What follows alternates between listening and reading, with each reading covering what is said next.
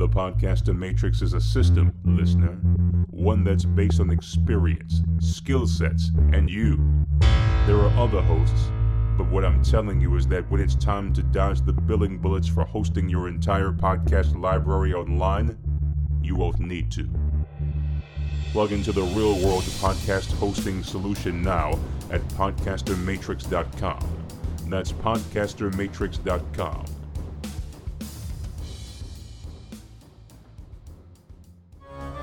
When you hear the words Friday the 13th, what do you think of? Well, most will recollect a certain impossible-to-be-killed masked individual, bearing sharp weapons of all kinds. There's another Friday the 13th that deserves attention. In 1987, Friday the 13th, the series, created a rich tapestry of completely original storytelling. Based on a series of curious, devilishly enchanted objects that must be recovered and returned to the vault to prevent truly dark fates from befalling their owners. This is the detailed revisit and review of the adventures of their reacquisition, episode by episode. You won't find any hockey masks here. This is the Curious Goods Podcast, from Two Guys Talking Horror. Who doesn't love a good story about vampires? Add in a burney cross or two, some holy water, stakes to the heart, and forbidden love, and you've got the true recipe to another grand entry in the library of kick-ass 1980s television. It's time for the Curious Goods Podcast, a retelling, a revisit, and an always educational detailing of each and every episode of Friday the 13th, the series. This time, Season 3, Episode 8... Night Prey. Greetings, everybody. I'm Mike Wilkerson, one of your hosts. And I'm Nicholas J. Hearn, your other host. Nick, some quick housekeeping. Alien. How many of you remember the feature film Alien from 1979? It's a favorite film, and one that I have been pining for a long time to make a grand review of. And so, it shall be. We are on the cusp of creating this fabled Alien podcast that will give everybody some insight, perspective, but most importantly, our perspectives of one of my favorite creature feature films ever of all time, Alien. Look for more information about the perspective review of 1979's Alien soon.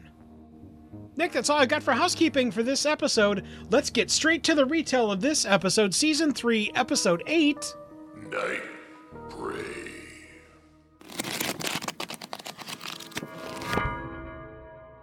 Jack is sitting on a park bench and is pondering good and evil.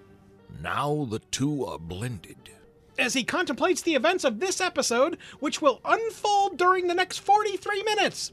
The tale has yet to be told, but thankfully, this episode allows us to venture back to 1969.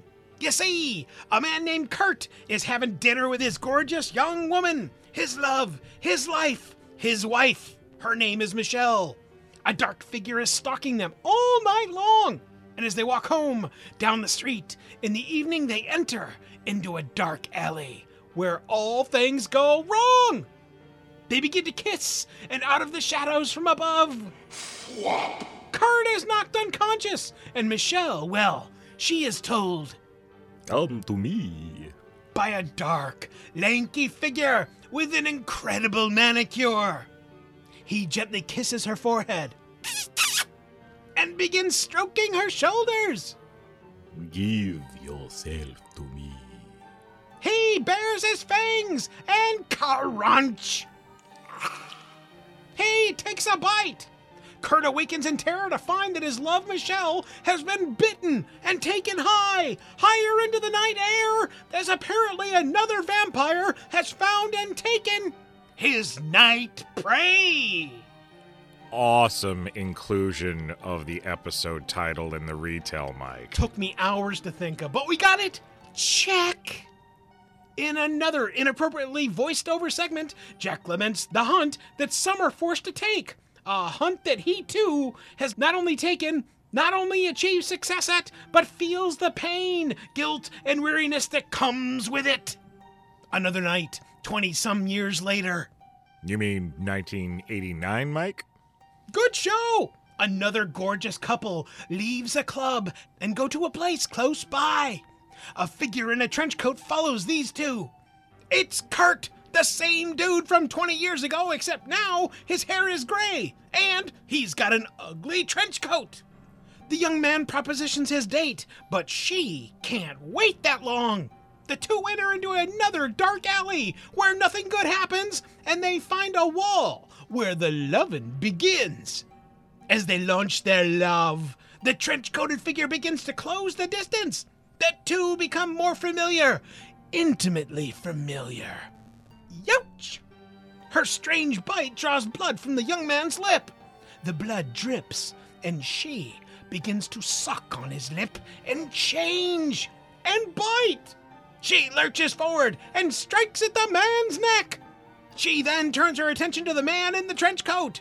They fight, and as she lunges towards him, he pulls out a wooden stake, and she ends up impaling herself on the wooden stake. As he kills her, voices hissing, and wing flaps are up from above. The vetted pangs and calls of her brethren vampires, witnessing vampiric death. Trench-coated Kurt flees and breaks into a nearby church to seek sanctuary, and finds a massive cross. A priest stops to confront him, and as they wrestle with the cross, whoops! Out pops a dagger from the bottom of it and kills the priest! Bummer. The cross begins to glow, bright yellow, almost as if it was on fire. And as he leaves the church, another younger priest witnesses his escape. He leaves the church, and now daylight provides a warm envelope for his retreat, and trench-coated Kurt heads home with the cross. The next morning, Jack and Mickey, made aware that Jack's lifelong friend, Father McDermott, has been murdered at a church locally, are visiting the younger priest that witnessed the murder, who details the history of the cross. You see, Years ago, this cross was donated by one of our former priests, who had bought it evidently at an antique store. This cross was actually used in the Crusades, and it was actually used to protect the monks that traveled here and there and everywhere, and that's why there was a blade in it. Legend had it that the cross would glow with the protection of God, and they called it the Cross of Fire. Mickey and Jack arrive back at the Curious Kid shop and share with Johnny that Father McDermott, Jack's lifelong friend, was stabbed and killed. They think it might be one of the cursed objects, but only time will tell, as will the script. Back outside the next night, trench-coated Kurt is once again on the hunt for vampires. He finds another group of creepy, lanky individuals that are going into a local nightclub, and then a stretch limousine pulls up, and out pops a prominent guest. It's the vampire that took his original love so many moons ago! Trench-coated Kurt tries to gain entry into the club, but is stopped by a super thick bouncer who tells him, "You not allowed into Mr. Van Helia's club." Trench-coated Kurt turns to come back another time. Over inside the Curious Good shop, Mickey has found the reference. The Cross of Fire! It's here! How convenient. That same evening, trench-coated Kurt finds his way back to the club and is once again accosted by the super thick bodyguard. His response? He whips out the Cross of Fire and blazes his way to truth. He melts the man into oblivion and flees. That's one way to get past the cover charge. The next day, Mickey and Johnny are reading a newspaper article about the man that was burned to death near a nightclub owned by one Mr. Van Helier. No flammable substances were found at the scene. Unfortunately, it's only one of multiple murders in the area, and perhaps they're all tied to the Cross of Fire. Or vampires. Or both. Jack sends them to reconnoiter, while Jack goes to visit Mr. Van Helier. Jack arrives at Mr. Van Helier's mansion. He rings the doorbell, and a giant, gaunt man answers the door. Mr. Van Hellier isn't in. Jack wants to chat with Mr. Van Hellier to find out more information. During the discussion, they mention a cross. A cross of fire! The man has nothing else to add and takes Jack's card. Back at the Curious Goods shop, Mickey, Jack, and Johnny are pondering the history of the Cross of Fire. It seems the cross comes from a small village on the Hungarian-Transylvanian border. Legend has it that a priest sacrificed himself to protect the village from a vampire attack. It would seem that after Lewis got a hold of it, he was actually able to make the legend real. An amazing piece of knowledge garnered by all three, but mostly by one Jack Marshak. Man of knowing shit action. Trench-coated Kurt makes his way back to Van Hellier's mansion and kills the rent-a-cop out front. Once again, the Cross of Fire glows a bright yellow, just like fire. He makes his way easily inside. He confronts Van Hellier with the cross, but before he can launch his fiery burney death on Van Hellier escapes out the window.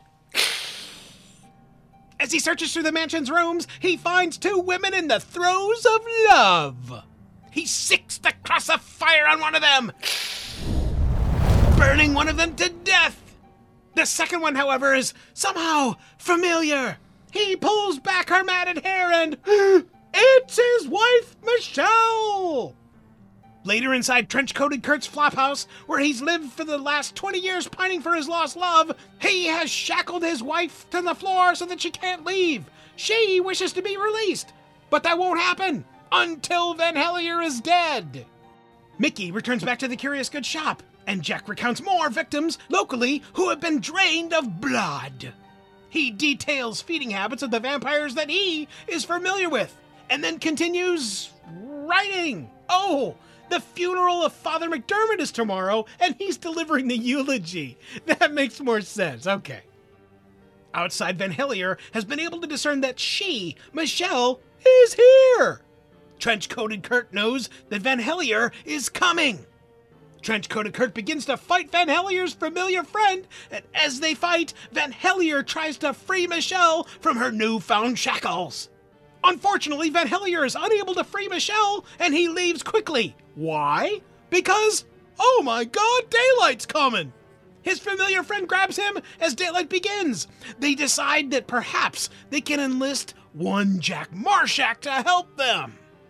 Back inside the 20-year flophouse that time forgot, Trench-Coated Kurt promises that he will save his wife by killing Van Hellier. But Michelle insists that if he's not gonna free her, then he must feed her.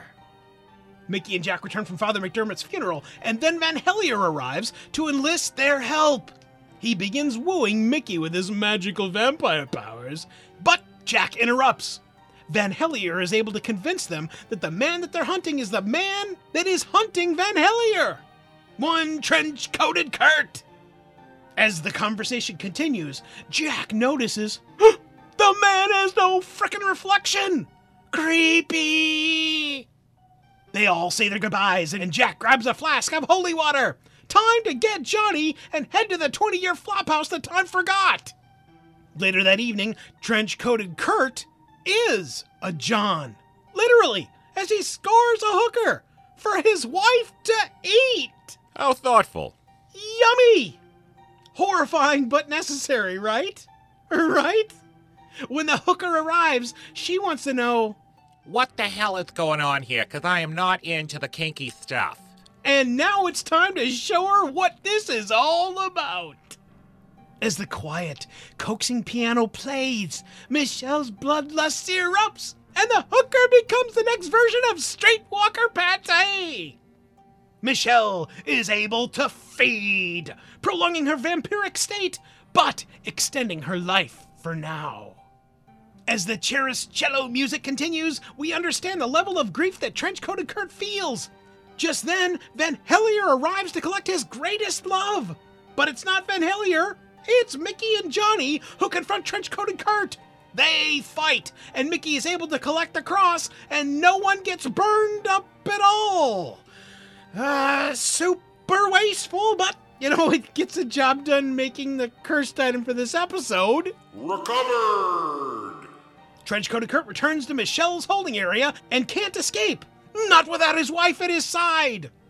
Outside, Van Helier and his familiar friends see that Jack and company have acquired the Cross of Fire. Suddenly, the time comes for a debate. You see, Jack thinks, We've recovered the item. Anything else that happens is none of our business. We need to leave now. Well, Mickey and Johnny, they're going in to make a difference. Huh? As Trench-coated Kurt and Michelle share sweet nothings, Trench-coated Kurt compels her to make him one of them, a vampire. She latches onto his neck, and the next step in the staircase of this story carries us to the next level. Van Helier and his familiar friend make their way around the lair of Trench-coated Kurt and Michelle. Inside, they hear a clamoring, and then the familiar friend gets killed by newfound vampiric death from above. Kurt has his first kill as a vampire. Van Helier confronts the newer vampire who is able to get the chain drop on Van Helier. The two face off with a hissing hissy fit that is one for the snake-bound ages. Van Helier finds himself standing with an axe over vampiric Trench-coated Kurt, about to deliver the final death blow. Michelle stops him and pleads with Van Helier to not kill her husband. Van Helier's answer? A swing of the axe. To a nearby steel pillar, that is. The power of the swing snaps off the head of the axe, and he discards the shattered wooden handle at his feet. Van Helier has chosen to spare vampiric Trench-coated Kurt's life to give his beloved what she wants. Not all vampires have bad hearts, apparently, but alas, we're going to find out firsthand here. Newly minted vampiric Trench-coated Kurt grabs the shredded wooden axe handle and axes the ultimate question to Van Helier, impaling with the wooden handle. Van Helier slumps to the floor and begins the most impressive vampiric raisin impression in vampire history. The practical effects fest is delicious, as is vampiric Trench-coated Kurt's revenge. One vampire dispatched in a raisin fest. Jack yanks out an ultra cool, except for vampire flesh that is, flask of holy water. He splashes a large cross shape across vampiric Trench-coated Kurt's general direction, and, very much like his previously fire-crossed conquests, vampiric Trench-coated Kurt ignites and eventually ends up an ashed semblance of his once previously love-pining self. 2 vampires dispatched.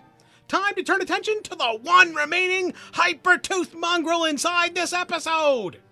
Time to do the deed to Michelle. Jack winds up his trusty, ever-faithful flask of holy water, and then doesn't douse Michelle with it. Huh? Jack realizes that he's tired of the killing, tosses the flask of holy water in a completely different direction, and departs, leaving Michelle left only with the fuse that is her vampire's need to feed on life.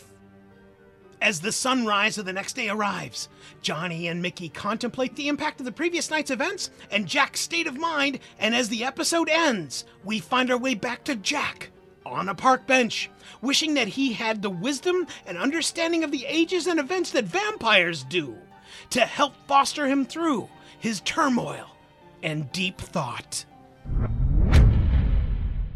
Every episode of Friday the 13th, the series, has goods and bads. Let's talk about the good. Vampires. I don't think I get sick of vampires inside this show like ever. Well, I mean, this is the second time we've got vampires. Yeah, and it's because of their care. I don't know what it is that they're able to deliver with the subject matter when it comes to vampires here. But there's always that. I hate the word romantic when we think about vampires because it's not accurate. But it's not sexualized. It's somewhere in between those two. Mm-hmm. And this show, every time they've done it, they're able to showcase that perfectly. Mm-hmm. And I think that's done here wonderfully appropriately as well. And you can do vampires in a lot of different ways. In television and movies, they've made them dark, creepy, powerful, romantic, sultry, Sultry's a good sparkly. one. Yeah. Sultry's nice, sparkly not so much. Right. But where this show is concerned, this particular one, I feel we had a lot of influences. The writers had a lot of influences from vampire films of the 80s. Yes. It is apparent in this episode. And maybe we'll even delve further into that in our manifest moment.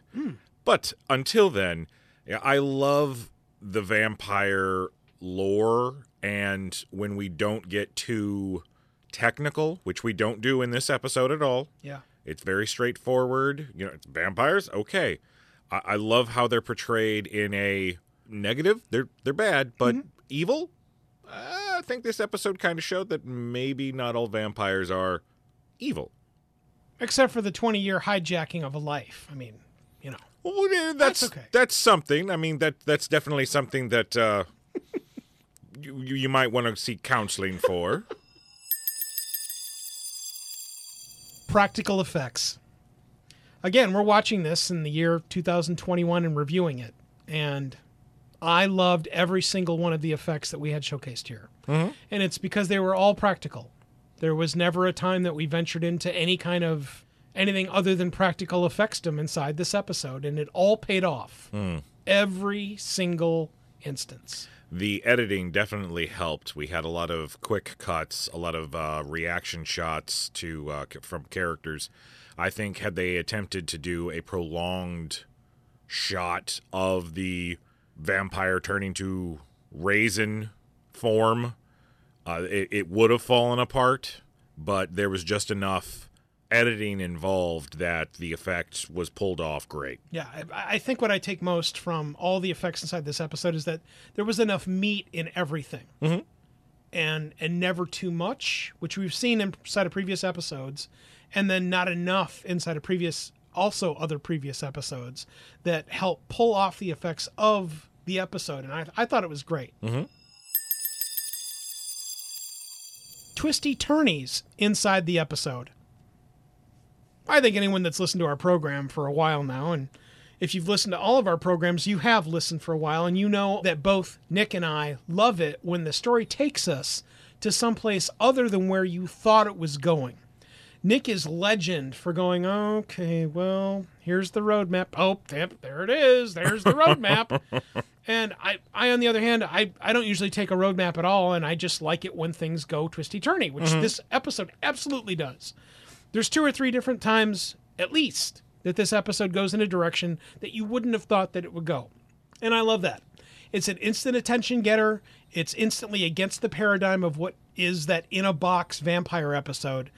And the magic that happens inside this episode is that you get the whole recipe of vampire in a box that also gives you twisty turns. And I love that.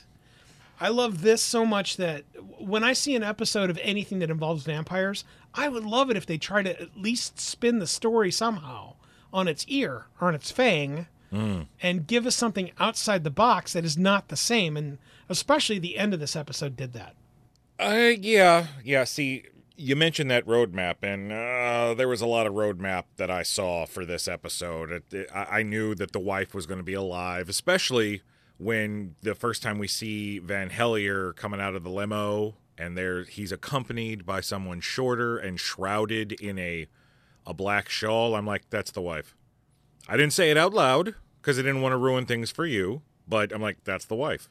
And then sure enough, 10 minutes later, when we're at his mansion and 2 shadowy hotties are sucking blood out of each other, we kill one and the other one is his wife. And I'm like, oh, how shocking. Oh, the thing that I did not see coming though, and I thought it was a really interesting plot twist, was Michelle confronting Hellier by saying, you told me he was dead. So the only reason why she kept up with the whole, okay, well, I'm going to stay with you even though you kidnapped me from my husband and turned me into a vampire, well, the love of my life is dead, and I've kind of grown to love you too. But now, oh, he's not dead. You lied to me. Don't kill him. I want to be with him now. And I was like, oh, okay. But then some of the twisty turns, I really didn't care for. And we're going to get into them pretty soon once we delve into the bads. But that whole leaving Michelle alone with the bodies of her two dead lovers, wow. I mean, just talk about an ending that kind of just hits you in the gut. Mm-hmm. As well as leaving Jack on the spigot. I mean, like, seriously, I love that. I love that we get something sadder than what I was going to expect at the end of a whole bunch of vampire killing. I thought that was totally outside the box. Those are the things that we thought were good about this episode. We're curious what you thought was good about this episode. Let us know what you think by going over to our website over at CuriousGoodsPodcast.com. Fill out the quick web form. Tell us what you thought was good about this episode.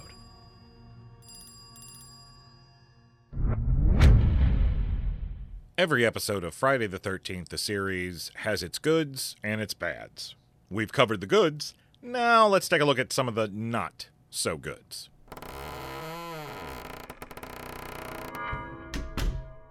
Unnecessary narration. Unless you're doing a film noir type of a story, you really do not need narration in your film or TV show. It is unnecessary. It's only used when you cannot convey visually what you're trying to do. It's a cheat. Now, again, like I said, if it's part of the story, then yes, it works seamlessly. This does not. As a matter of fact, if you take out the whole narration of Jack at the first 20 seconds of this episode, actually just get rid of the first 20 seconds of this episode completely. Start the episode with Kurt, Michelle, 1969, when they first got married. Start it there. You don't need any of that earlier stuff. That voiceover stuff is just used to add on the fact, okay, so Jack's going to be troubled during this episode. Pathos. That's the only reason. That's it. There. And you could have inserted that somewhere else in the actual episode. Jack has so much gravitas inside the series that literally maybe twice, 2 lines, instant pathos, and we get it. He could have said everything that he said in that voiceover to one of the characters in the shop at some point in time. Yeah. And it still would have worked. Right. And he even has a couple of lead-ins where he's talking about Father McDermott inside this episode, that they would have been perfect lean-ins about how Father McDermott worked his entire life to insert whatever the hell he was doing that makes Jack realize how vital it is to give everything you've got in your life and insert whatever that moment, that the reasoning ability that you get inside of the quote voiceovers inside of this. Anytime that you can remove anything from an episode of anything and it impacts nothing, why was it there to begin with? Yeah.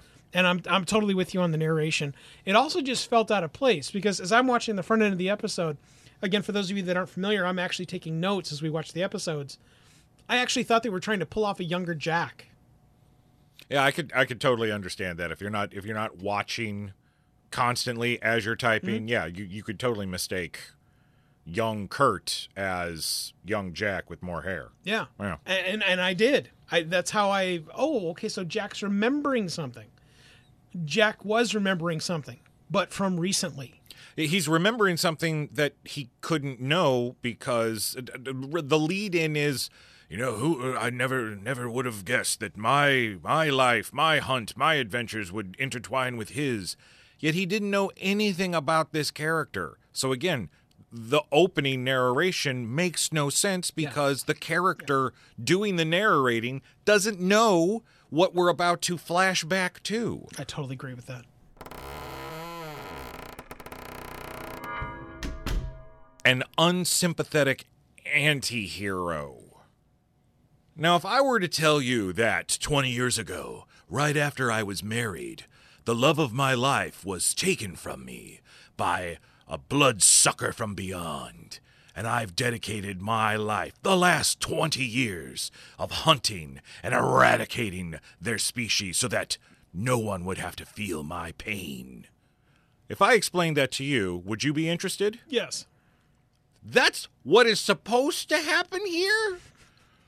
We're supposed to believe that over the last 20 years, trench-coated Kurt, in all of his trench-coated glory, has been trench-coating the hell out of some vampires, searching for the one that took his wife. But wow, he does not seem like the badass vampire hunter that 20 years of doing this would turn somebody into. Yeah. And I had a big problem with that. He's more hapless. Like, he lets somebody die just so he can get closer to the vampire, to kill her. He doesn't try to save the poor son of a bitch who, was just looking for a little happy ending. And instead, he got a not so happy ending. He's dead. Yeah. And the vampire's just able to not only knock his cross out of his hand, just knock him halfway down the alley. Yeah. So how is this guy a professional? I mean, because if you're doing something for 20 years, doesn't that necessarily make you a professional at something? Yeah. If we take the genesis of the episode and we turn that voiced over segment from Jack into Kurt, that instantly provides the story with not only some compelling detail, but that opportunity to try and showcase some skill set that this man has acquired. Because if all you've ever done is walk around with stakes for the last 20 years, and you still haven't figured out that Van Hellier is the guy, you're an idiot. I mean, like, how many guys look like that? They go to the same place for 20 years. Well, I don't think he's been going to the same place for 20 years. He might have been hunting them across the country. There's that. But still, you're still hunting vampires night after night. Yeah. If you do it enough, you get good at it. Mm-hmm. So one would think 20 years later, this guy would be good at it. Maybe trench-coated Kurt just sucks. Well, I mean, he does suck because, he let He's a vampire. He sucks as a human being because we already see he lets an innocent guy die just to get closer to a vampire. Bait, right. Exactly. Mm-hmm. Kills a priest. Right. And does not seem apologetic at all. It's like, what's wrong, buddy? I just really want this cross. Oh, I stabbed you. Oh, well, this is going to protect me from all those vampires out there. I don't care about you. Even though it was daylight outside. Right, well, even though, okay, well, that's a whole point that we can't even get into because we don't have a bad dedicated to the time factor of that first part. Compression syndrome. Right. So we're going to ignore all of that. That doesn't even matter right now. Mm-hmm. It's not important. Mm-hmm. Barely an inconvenience. Yeah, he's an unapologetic and he's unsympathetic. Yes. We're supposed to care about this guy because if my wife was taken from me, I would be devastated. So we're supposed to root for the guy who's getting vengeance for his wife. Yet we don't have any. We don't. Mm-hmm. We feel nothing for this idiot. Right. And then also he goes and he does the one thing that, and sometimes it's done really well, most of the time it's not, where the whole thing is you become the thing you hate to fight the thing you hate. The whole him becoming a vampire to be with his wife. I'm like, so you spent 20 years killing these things and now you want to be one. And yeah, I mean, it's wrapped up by the end of the episode. I mean, he wasn't a vampire long. And he wasn't really good at it when he was, but still, that kind of defeats the point of being that character. That I'm the killer of bloodsuckers. I'm gonna be a bloodsucker, yay! No, I don't like that. Jack's existential crisis. I'm all for Jack questioning the way things are handled in the world and in his world of acquiring cursed objects. But, wow, there wasn't enough time dedicated to his thought process leading up to the last 10 minutes of the episode where he's just like, leave him. We've got the item, let's go. I don't want any of us. We're the ones who are important, not the innocent people, or not even the innocent people, just other people. Other individuals, they're not important. We're the ones who are important. We got the cursed item, get in the car, let's go. there's not enough discussion between, and who really cares about Johnny, because do you even remember him being in this episode that much? We'll get to that. There wasn't enough conversation between Jack and Mickey to really ramp up this discussion for this being the topper for the arc of Jack in this episode. Okay, so we're going to touch upon it in this unnecessary voiceover at the beginning. And then we're going to sprinkle it here after the death of the father. We're going to sprinkle it here because now he's got to write the eulogy for the father. And then now we bake the cake. And no, screw people, get in the car, let's roll. There wasn't enough. And again, we've said it plenty of times before. A couple of lines of dialogue. Max. And take the dialogue from the beginning of the voiceover, insert it into other places here in the actual episode with characters that matter, and then it makes more sense for that turn at the end where he doesn't kill the vampire.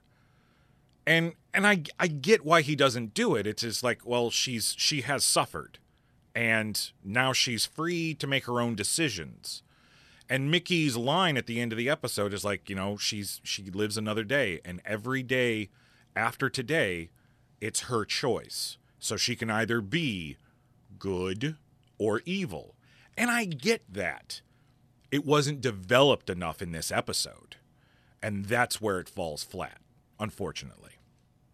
I think taking 30 seconds out of any one of the at least a minute-long shots of the young couple walking across the street, or a 30-second piece of insert any other part of the episodes, and taking those two 30-second pieces and giving it to Jack to speak would have been a much more effective offering in giving us some solid storytelling, but also solidifying what Jack is thinking without the goofy narration. Right. Yeah.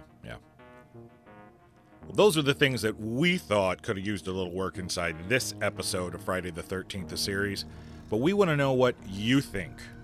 Head on over to our website at CuriousGoodsPodcast.com, fill out the contact form, and tell us what you think was a bad during this episode.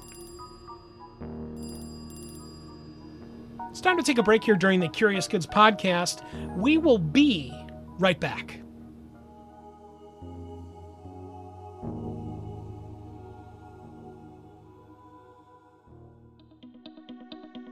Thought about a career in voiceover? Need a great, cost-effective on-hold message for your organization or business? Don't know where to start? Check out The Voice Farm, your one-stop shop for voiceover needs. Check it out now by accessing The Voice Farm at voicefarmers.com and see what difference can be made with a company that is truly outside the box. From the Voice Box, voicefarmers.com. That's voicefarmers.com.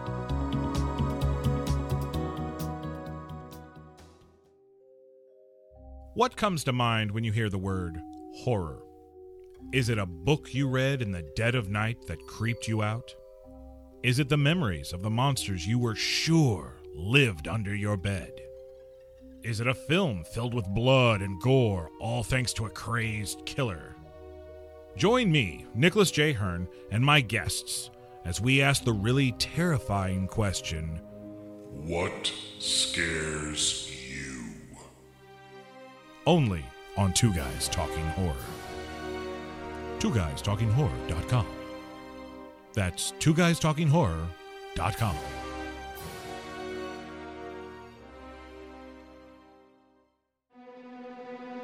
This is John D. LeMay, and you're listening to the Curious Goods podcast from Two Guys Talking Horror.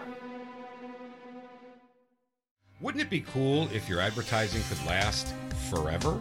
It can, with perpetual advertising. Here's how it works.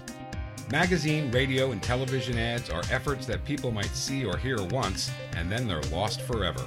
Perpetual advertising provides you with the chance for repeat exposure and replayability weeks, months, even years after it's originally inserted inside a podcast. So even if your advertising is included in a podcast years ago, those efforts are still impactful, providing you with true return on investment. Real impact, thanks to perpetual advertising. Are you ready to change the way you and your company or organization advertises? Find out more and launch a unique perpetual advertising effort now by visiting twoguystalking.com/sponsors.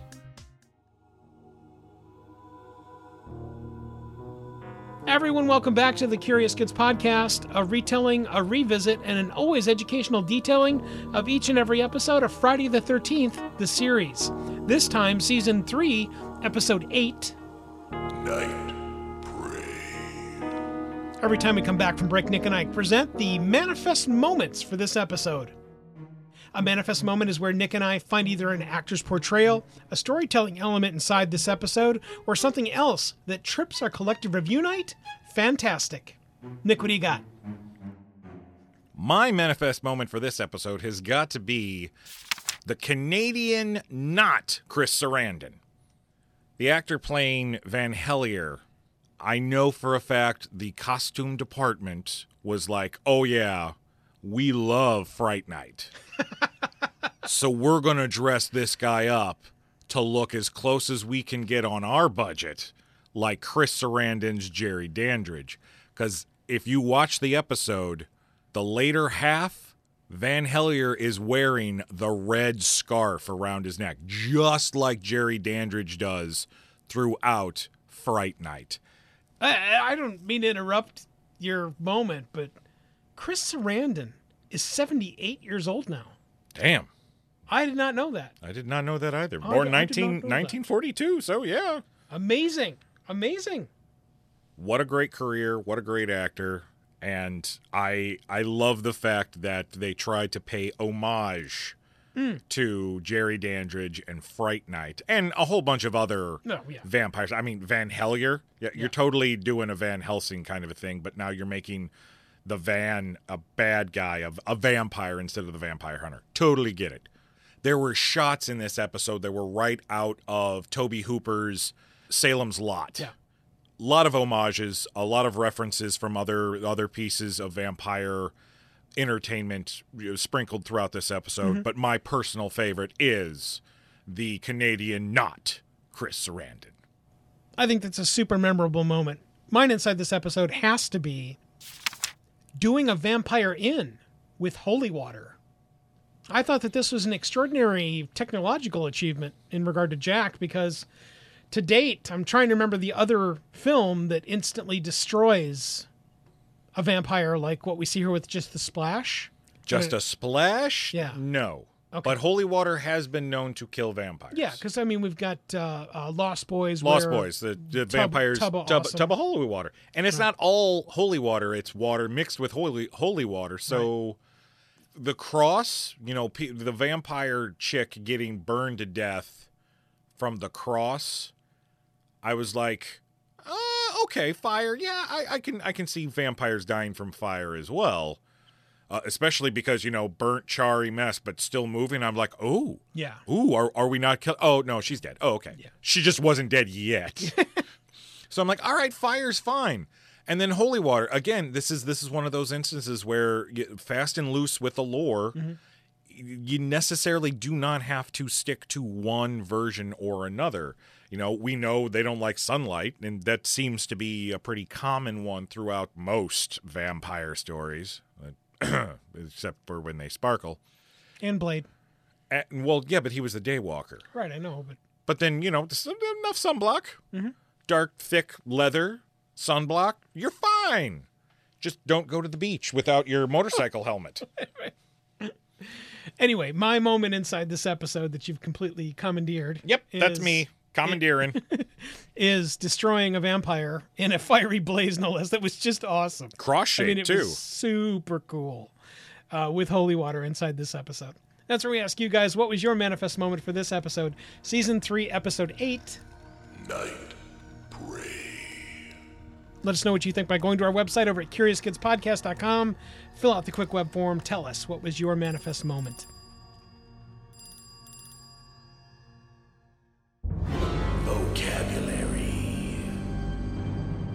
Aha, vocabulary. The words that make Mike and Nick Brain go round inside of the Curious Goods podcast.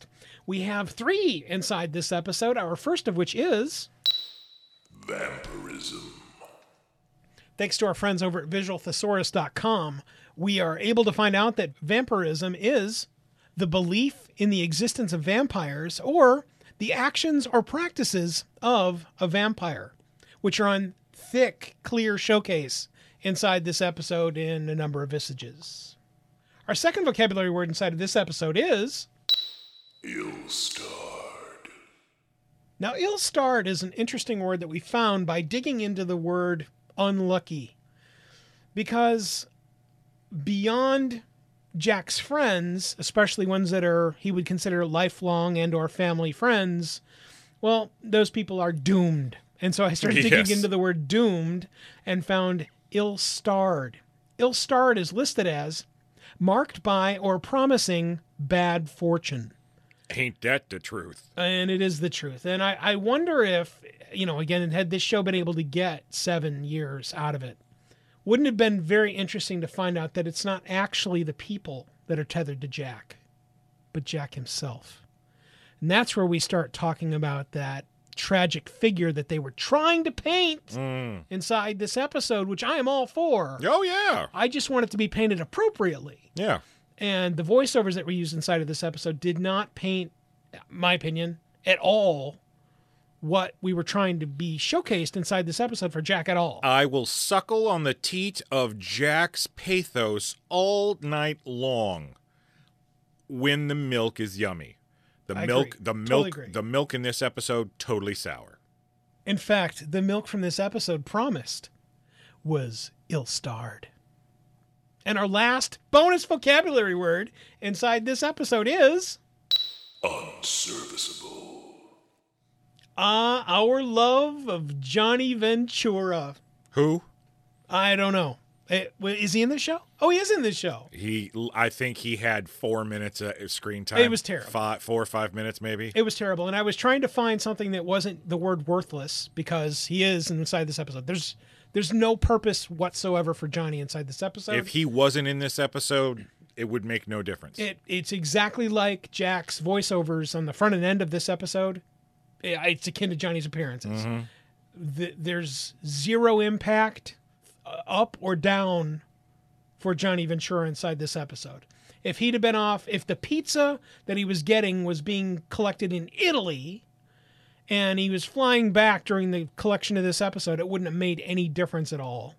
And that's kind of when I look at and I look at all series like this, where if you've got almost the entire full cast, but you leave off some people, why is it you did that when you've got almost all the cast anyway? Mm-hmm. I understand the episodes where you want to focus on something like Data and Geordi. Okay, fine. Have at it. But when you start including the rest of the cast and then you just kind of forget one, well, what are we doing there? Inside of this show, we don't have a robust cast. We got 3 people, and then we got some idiot that's got a good, period. And then maybe some soon-to-be-dead family friends of Jack's. Right. Or an old boyfriend that's going to be killed of Mickey, and that's about it. We really don't... Or maybe the father of Johnny, who, oh, wait, he's already dead. So there's not a whole lot of people to use, and so why don't you use the people? And it seems to me that just leave them out. Yeah. I don't get it. I don't get it. And again, unserviceable is what Johnny is sadly listed as.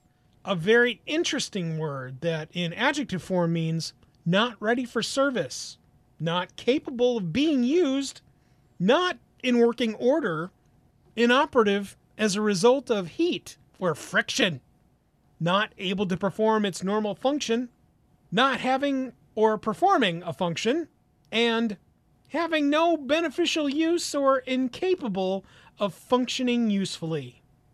I am, of course, referring to one Johnny Ventura. The bottom line is that I would love for the rest of the episodes in the series to at least try to craft a frame for Johnny Ventura that is not waiting for Jack and Mickey to arrive back at the hut with pizza and beer. Really? That's where we ask you guys, what vocabulary did you think of inside this episode? Season 3, Episode 8. Night. Let us know what you think by going over to our website over at CuriousGoodsPodcast.com. Fill out the quick web form. Tell us what you think. Episode Rain. The rating inside of the Curious Goods podcast. The scale works thusly.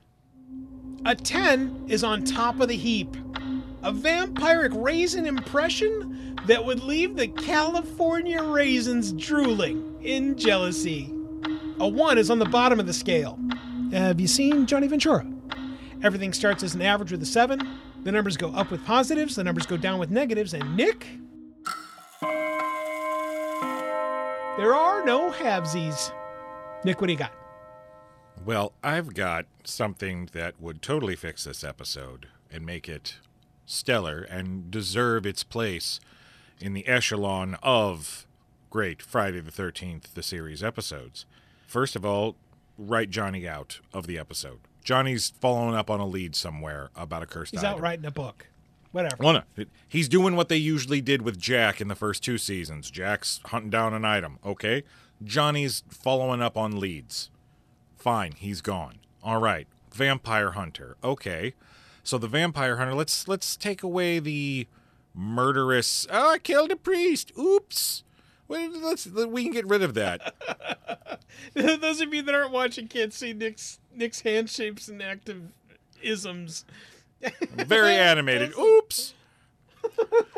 So what you do is you actually, to hammer home the existential crisis that Jack has, what if Jack and Mickey ally themselves with Kurt, the vampire hunter, because, well, you know, it's vampires, it's bad, they're evil.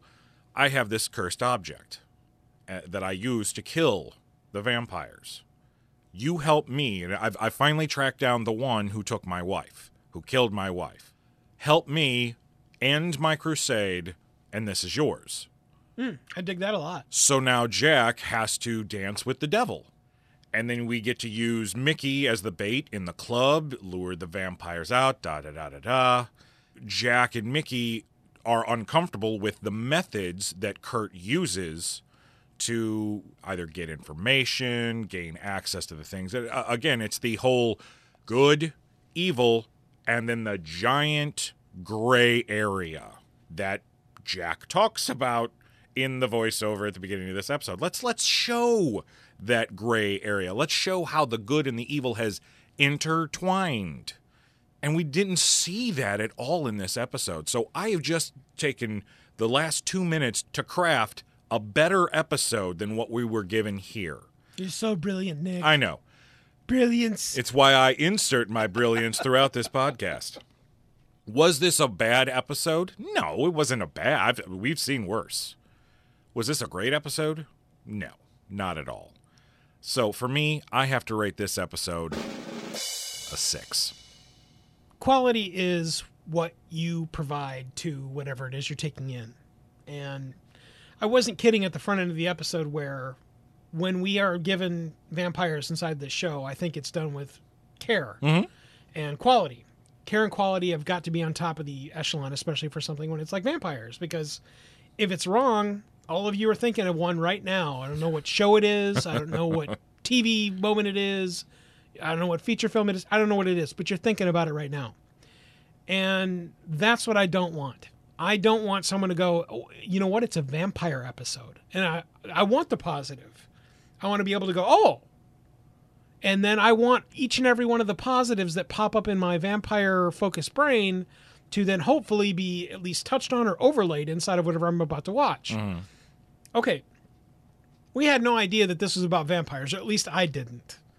And when we hear something like night anything, it could have been something as stupid as night hunger. Yeah, well. And all of you will remember night hunger. We'll drop a link inside the show notes for this episode so that you can go and listen to that one. So I had no idea what this was about. Then I found out it was about vampires was awesome. And the expectations go high because of what we've been delivered previously inside this show. Now I have to try and not let that temper or hurt what I'm going to see inside this episode. Did I like what I saw? Yes. If I just take the meat out of what's going inside of this episode, there's a dude that loves his wife. Wife is stolen by a vampire. The X factor of trench-coated Kurt and what the hell he's been doing for 20 years, except for maybe letting his hair thin out. And other than that, I the rest of it I got. It's his vengeance. The vengeance includes a cursed item. Our team is involved because they hunt and find and recover the cursed items. And then the rest is all kind of an X factor because of the twisty turnies inside this episode. So was it the best vampire anything ever? No, I don't think so at all. But I do have to start it at a 7. And with all the positives that I found, I would jump this up to an 8. There's a lot of value inside this episode because of the twisty turnies. And if you can just take in the other pieces, parts that really both Nick and I did not like about this episode, you're going to get something that's at least palatable and could have been made more palatable by the exclusion of Johnny Ventura. And some narration. What if they had Johnny narrating from a different city? No? That doesn't fix anything. Okay, well, damn. Call to the audience. You know what can fix everything, though? Your feedback. Contact us over at our website, CuriousKidsPodcast.com. Fill out that quick web form. Tell us what you think. So much fun and value inside this episode of the Curious Kids Podcast. Our focus on season 3. What in the world is that sound, Mike? What is that? I thought that was you, dude. What is that? No, it's not. It's not me. It's outside. Do you hear that? What in the... Oh, my God. Nick, look out the window. Oh! Those look like giant vampire bats surrounding the studio. I think they are giant vampire bats what surrounding are we the studio. gonna do? I don't know. What are we going to... I don't have any holy water. Oh, wait a second. I know.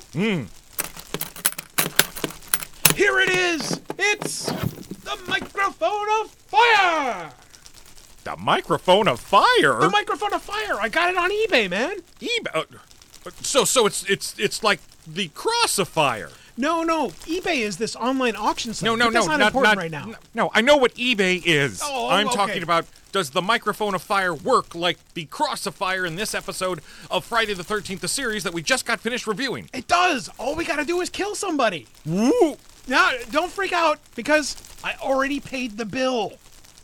I'm not even going to ask questions. No problem. Let's go, Nick.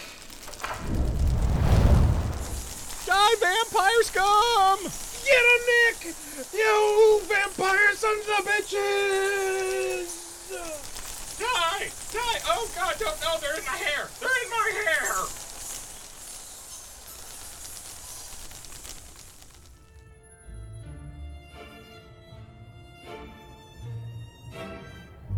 Thanks for listening to this episode of the Curious Goods Podcast. We are always interested in learning what you remember about these enchanted items and their tales of reacquisition. Connect with us immediately at CuriousGoodsPodcast.com to share your treasured information. Until the next artifact reveals itself, the vault is now closed.